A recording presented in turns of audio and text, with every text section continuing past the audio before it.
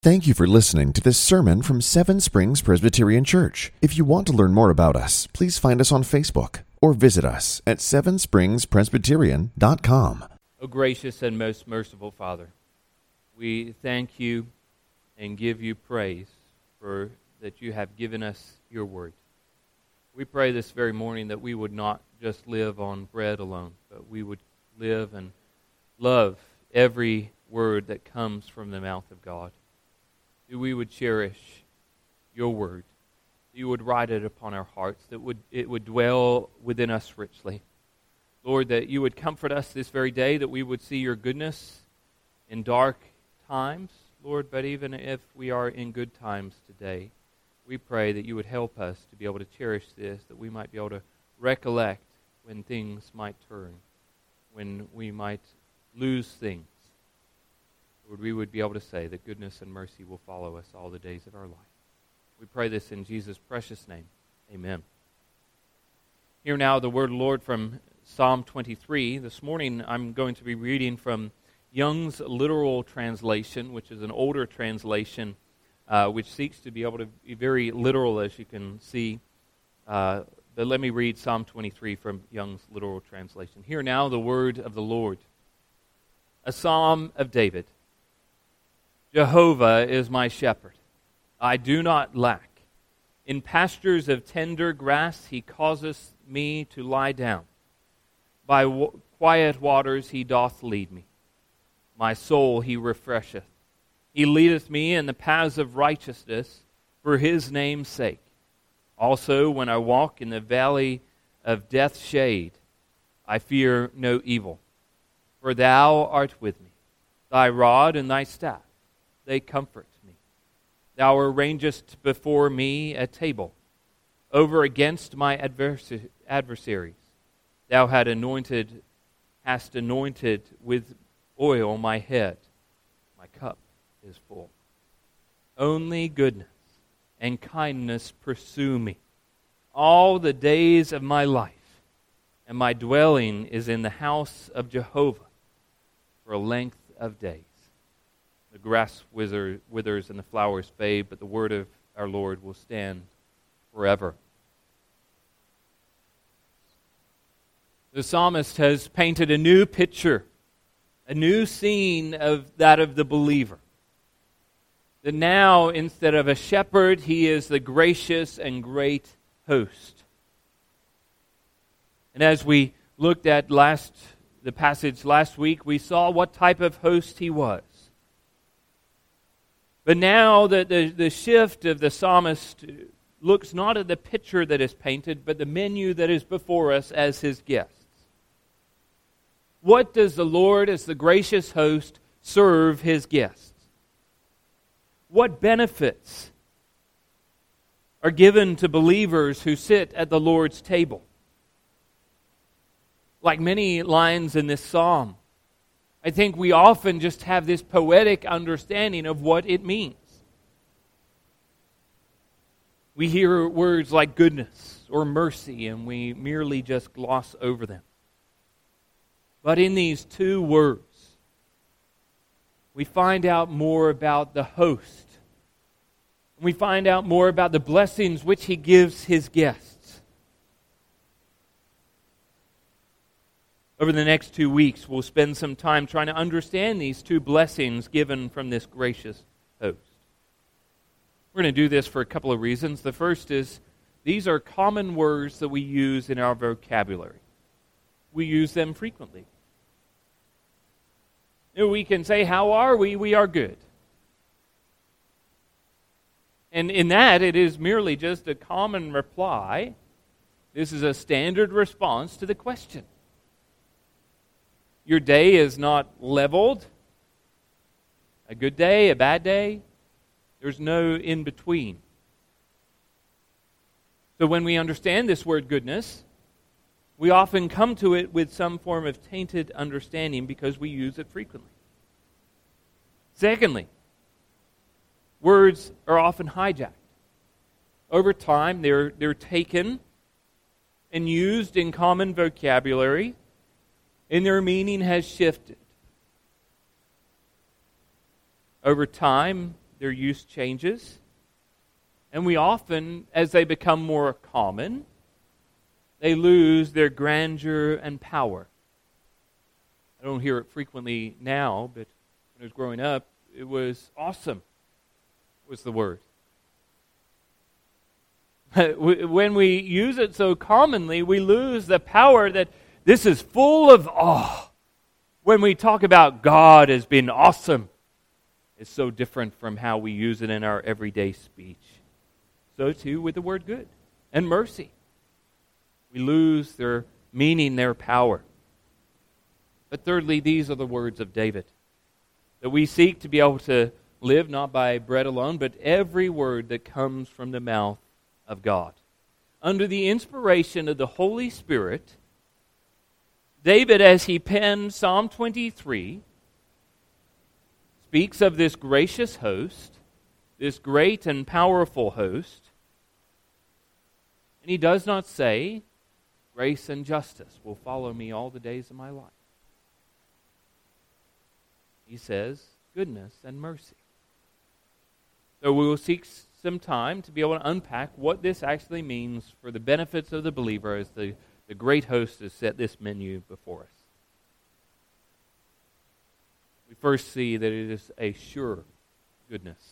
A sure goodness. Before we understand goodness, we need to look at what the word that precedes it. In the ESV, it says surely. Goodness and mercy. As we read before in the Young's Little Translation, it says only goodness and kindness will pursue me. There are many things that we might not know on this pilgrim journey. We will not understand certain things that happen in our lives that leave the question, why? There are not many things that we will know for certain, but there are things that I can say that are true, that we do know. We can have, and with assurance and certainty. Paul says in Romans 8:28, for we know that for those who love God, all things work together for good. He doesn't go and explain all of those good things, but what we know is in the end, that God has a plan and a purpose, and it is good. Or just the chapter before in Romans, Paul says in Romans chapter 7, verse 18, for I know that nothing good dwells in me. So we can know that God uses all things for good, but there's also an assurance that we know that there's nothing good in me, Paul says. John writes in 1 John chapter 3, for you know that he appeared to take away sins, and in him there is no sin. There are things that believers can look to the Word and say, without a doubt, I know this to be true. And in Psalm 23, David writes that I know, I have assurance, that goodness and mercy shall follow me. There's times in David's life where he does not know what tomorrow will look like. 2 Samuel chapter 15, he, as he's leaving Jerusalem, he cries out and says, if the Lord would show me favor, then I might look upon the ark again. He does not know if he's going to survive the attack of his son Absalom. But even in this time, the psalmist is able to be able to write in Psalm 23 this bold assertion that surely that any believer who walks through this barren land can have this promise of certainty. Now, I'm always cautious about making such a bold claim to sound like some form of guarantee. Many preachers preach more like a used car salesman with false warranties and false promises. However, there are some promises in the Bible that are sure not because of the preacher preaching them, but the God who wrote them.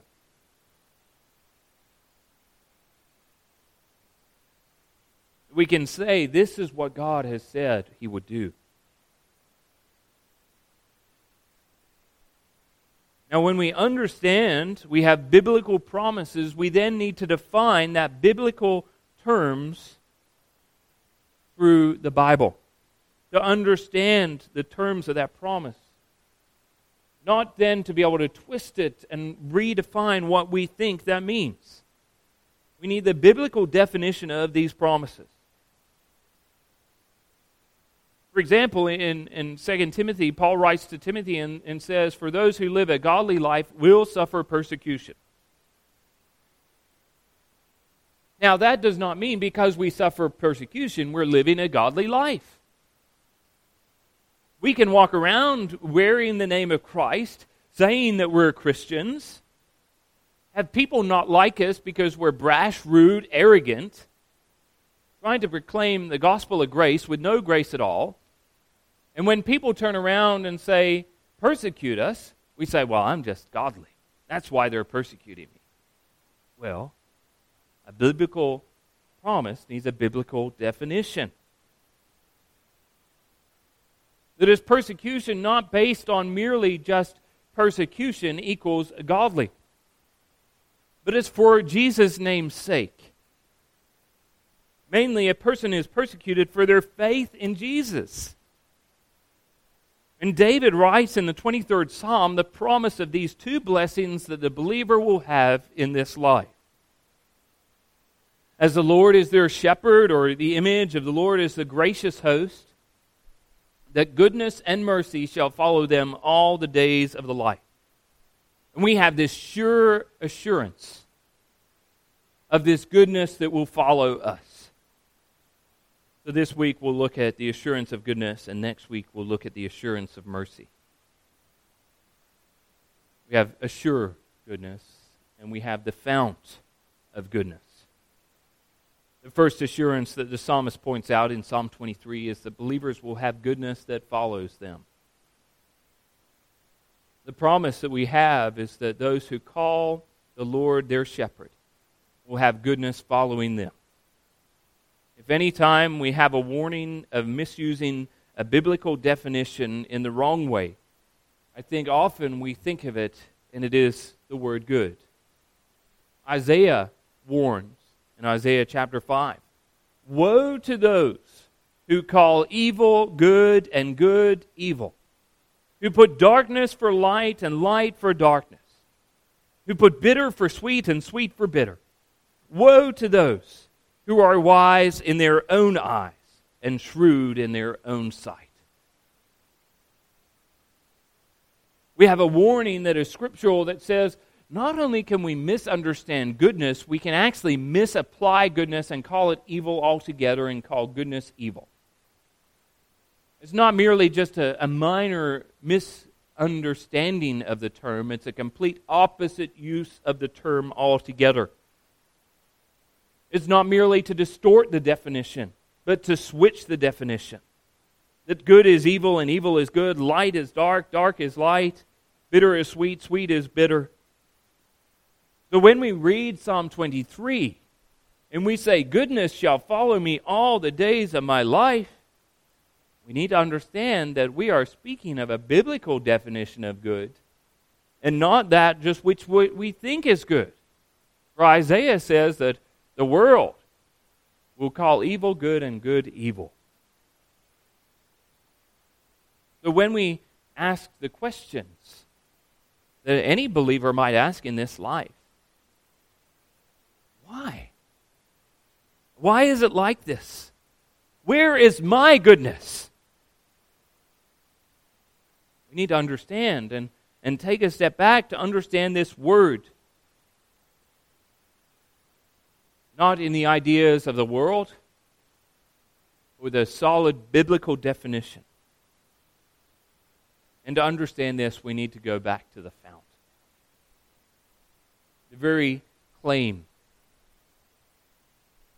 Not just what is goodness, but where is goodness found.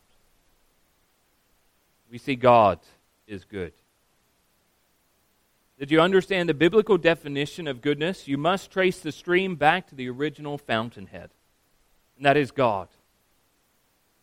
Goodness then is not some feeling or emotion, a category in which we might define things. Goodness comes from God. As we'll see, because God is good, that is where goodness comes from. You can't then divide God into parts and say, well, this is the good part of God, this is the holy part of God. His holiness is His goodness, and His goodness is His holiness. In God, there are no parts. The Westminster Shorter Catechism asks the question, what is God? The answer is saying God is a spirit, infinite, eternal, unchangeable in His being, wisdom, power, holiness, justice, goodness, and in truth. In His being, God, the essence of God, you find His wisdom, power, holiness, justice, goodness, and truth. And all of these are inseparable. He is the most wise in His justice. This is who God is. God does not only do good things, He is good. Therefore, all that He does is good. To reverse it, to look at ourselves, we are sinners first, and then we sin. We're not labeled sinners because we sin. We're sinners first. That is who we are. Born under Adam, original corruption, original sin. We're born and we sin, because sin is within us. But with God, all things stem from His essence, who He is, that He is good. David writes in Psalm 25 and in other places, good and upright is God. God is good. Thomas Manton explains, He is originally good, good in of Himself, which nothing else is, for all creatures are good only by participation and communication from God. He is essentially good, not only good, but goodness itself. The creature's good is superadded quality in God. It is His essence. He is infinitely good. The creature's good is but a drop. But in God, there is an infinite ocean or gathering together of good. He is eternally and immutably good. For He cannot be less good than He is, as there can be no addition made to Him and no subtraction made from Him. That God, as He says, originally good, essentially good, infinitely good, eternally good, immutably good. When a young man comes up to Jesus and asks Him a question, what must he do to inherit eternal life? Jesus doesn't focus on his legal question to begin with. But He focuses on an adjective that He calls him. Good teacher, this young man said to Jesus. Jesus turns around and says, why do you call me good? For no one is good except God alone. And we don't have time to be able to unpack this interaction. But in this statement, Jesus makes a great philosophical and theological statement. That He sums it up and says, God is good, and God alone is good. Implied in this is Jesus saying He is God. He does not deny this man's claim that he is the good teacher. But this is His essence, God's essence, who He is. God is good. Stephen Charnock says that, has a great book called The Existence and Attributes of God. In this book, he has a chapter that explains the goodness of God. He explains that God is good as He is God, and therefore good by Himself and from Himself, not by participation from another. He made everything good, but none made Him good. Where does goodness come from? It comes from God, the fount of goodness. His essence flows forth. Now, many people fail to understand this. And what they do is they exchange the truth about God for a lie. The truth about God is good, and they exchange it for a lie. Or they switch it and they say that God is evil. And here is a great danger for us. That we assume that God is like us. He's evil or bad. Now, many questions seek to hit at this very doctrine of God's goodness. There is a great distinction between asking, why did this happen to me? Compared to saying, why did this evil happen to me? Or why did God do this evil thing to me? One of these questions focuses on the situation or the circumstance. The other switches and seeks to place God in the dock, the stand, to be able to ask the lawyer's questions. Charnock defines God's goodness as the bounty of God. J.I. Packer uses a similar definition to define God's goodness as God's cosmic generosity. His goodness is who He is, and He gives good things to those around Him. Now, interestingly, in Exodus chapter 33, when Moses asked to be able to show him His glory, God actually responds and says, I will make my goodness pass before you. Moses asks, show me your glory, God. And God turns around and says, I'll show you my glory. My goodness shall pass before you. This is why Charnock explains that His goodness is a train of all His lovely perfections. Louis Berkhoff states that goodness from God comes from His inexhaustible foundation. And as God's goodness passes before Moses, the Lord says, the Lord, a God merciful and gracious, slow to anger and abounding in steadfast love and faithfulness, keeping steadfast love of thousands, forgiving iniquity and transgression and sin, but all who by no means clear the guilty, visiting the iniquity of the fathers on the children and the children's children, to the third and fourth generation. That as God's glory, His goodness passes before Him, the Lord cries out, what is this goodness? This goodness is summed up in who God is. Merciful, gracious, patient, abounding in steadfast love and faithfulness. Forgiving those, His justice. That God is goodness and goodness is God. And then now when we hear that goodness shall follow me all the days of my life, we might have previously thought that good things will follow us. But again, we forget where that fount comes from. The giver of the gift is the thing that makes it good or bad.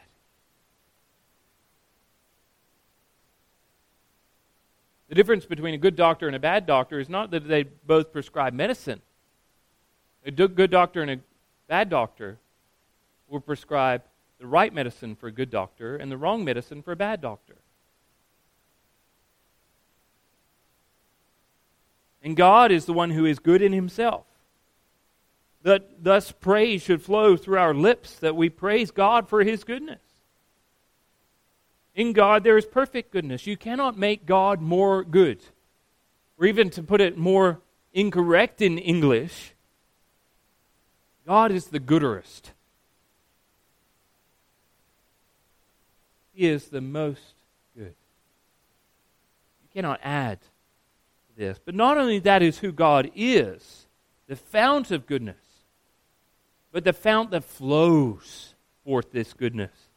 That not only that God is good, but God then gives His goodness. Charnock explains the goodness of God is His inclination to deal well and bountifully with His creatures. The goodness not only is the bounty of God, but His bounty shared with His creatures. It's not only that He is full of goodness, but He shares that goodness. He deals goodness with His creatures, all of them. This is why after creation, God is able to say that all is very good. But because of God's goodness, everything that He does, He is good. He gives good. James says that every good and perfect gift comes from God. Jesus explains that a man is evil. But even this evil man, this evil father, can give good gifts. But God, our Father in heaven, gives good things to those who ask Him. Charnock unpacks this idea of goodness is found in generosity. Generosity where we are unable to be able to pay anything back.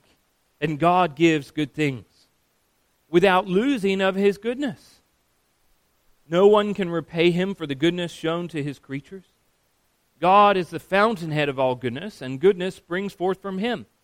The psalmist writes in Psalm 104, when you give it to them, they will gather it up. When you open your hand, they are filled with good things. In another place, the psalmist writes in Psalm 84, the Lord God is a sun and a shield. The Lord bestows favor and honor. No good thing does He withhold from those who walk uprightly. All creation has received of God's goodness. We see God's giving of His goodness in the works of creation, but also through providence.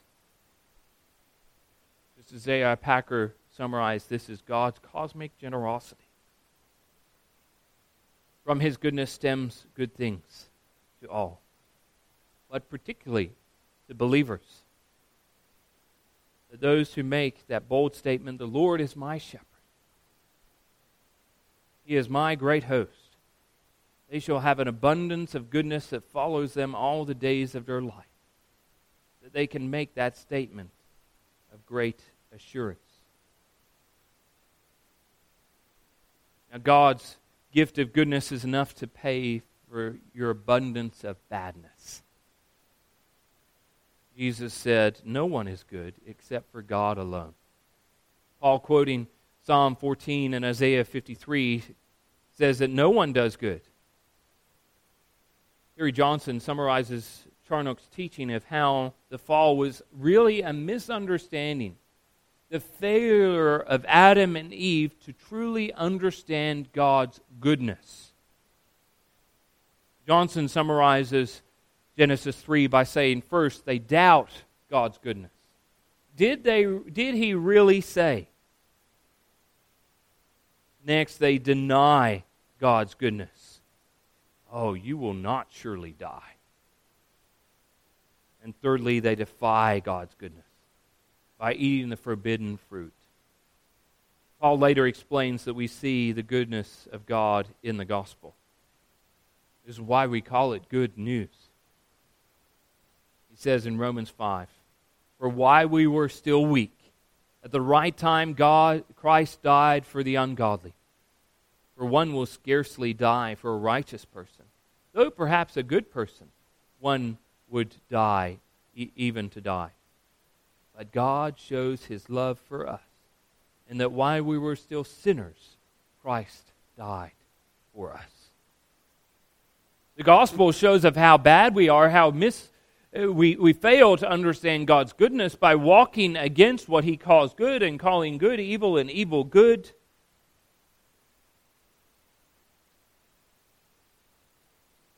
But when we can see God's goodness in His creation, His providence, but also His redemption, that His goodness isn't just seen in creation and providence, but also in redemption. Charnock again says, divine goodness would not be able to stand by as spectator without being reviver of that misery man had plunged himself into. But by astonishing methods, it would recover him to happiness, who had wrestled himself out of his hands to fling himself on the most deplorable calamity. And it is the greater sin that surmounted those natural inclinations and those strong provocations which he had to shower down the power of his wrath. Not only all creation should declare God's goodness, but how much more does the believer proclaim God's goodness? There is not only something shown through his eyes and his senses, but he has saved him from his badness. The Apostle John speaks of this good gift given from God.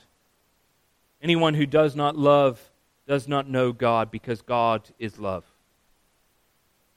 In this, the love of God was made manifest among us, that God sent His only Son into the world so that we might live through Him. And Charnock sums this up beautifully. See in all of this glorious gospel, that God's goodness was for man's redemption.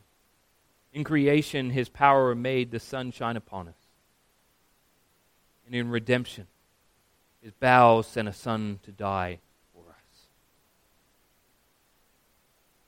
His goodness comes from God. The fount of God is given by God, but it's also a pursuing goodness.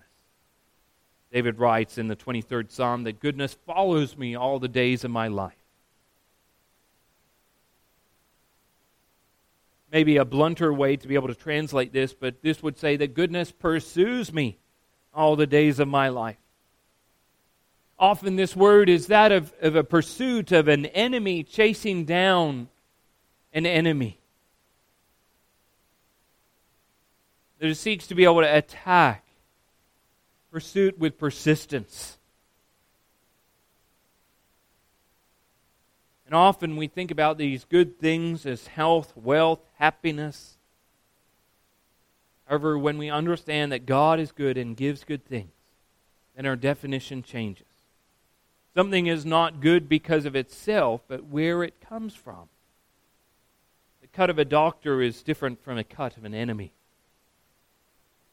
Many people seek good things in this life, but their end is ruin, for it is bad for them. The world focuses on good things, but the believer says that only good things come from God, who is good. Just as the author of Hebrews points out, the discipline comes from God the Father. Discipline is good. It's painful. It's not pleasant, but it is good because it comes from God the Father. The world says sin is good, but sin leads to death. Goodness followed David when he was in the darkest valley. Goodness was around him when he was surrounded by his enemy. A non-believer questions the goodness of God, but the believer trusts in the goodness of God, even in the bad seasons of their life. We understand that this pursuit of goodness is the pursuit of God.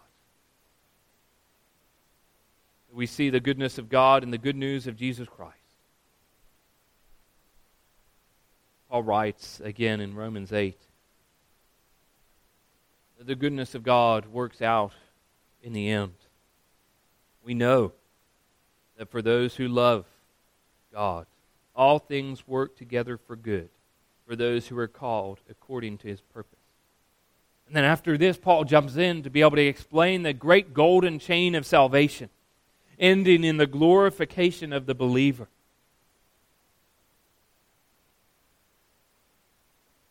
That we might not know a lot in this life. But Psalm 23 teaches us that we can know that goodness will follow the believer. The one who is the true sheep of the shepherd. The guest of the great host will know of this goodness because they know of the great host or the good shepherd.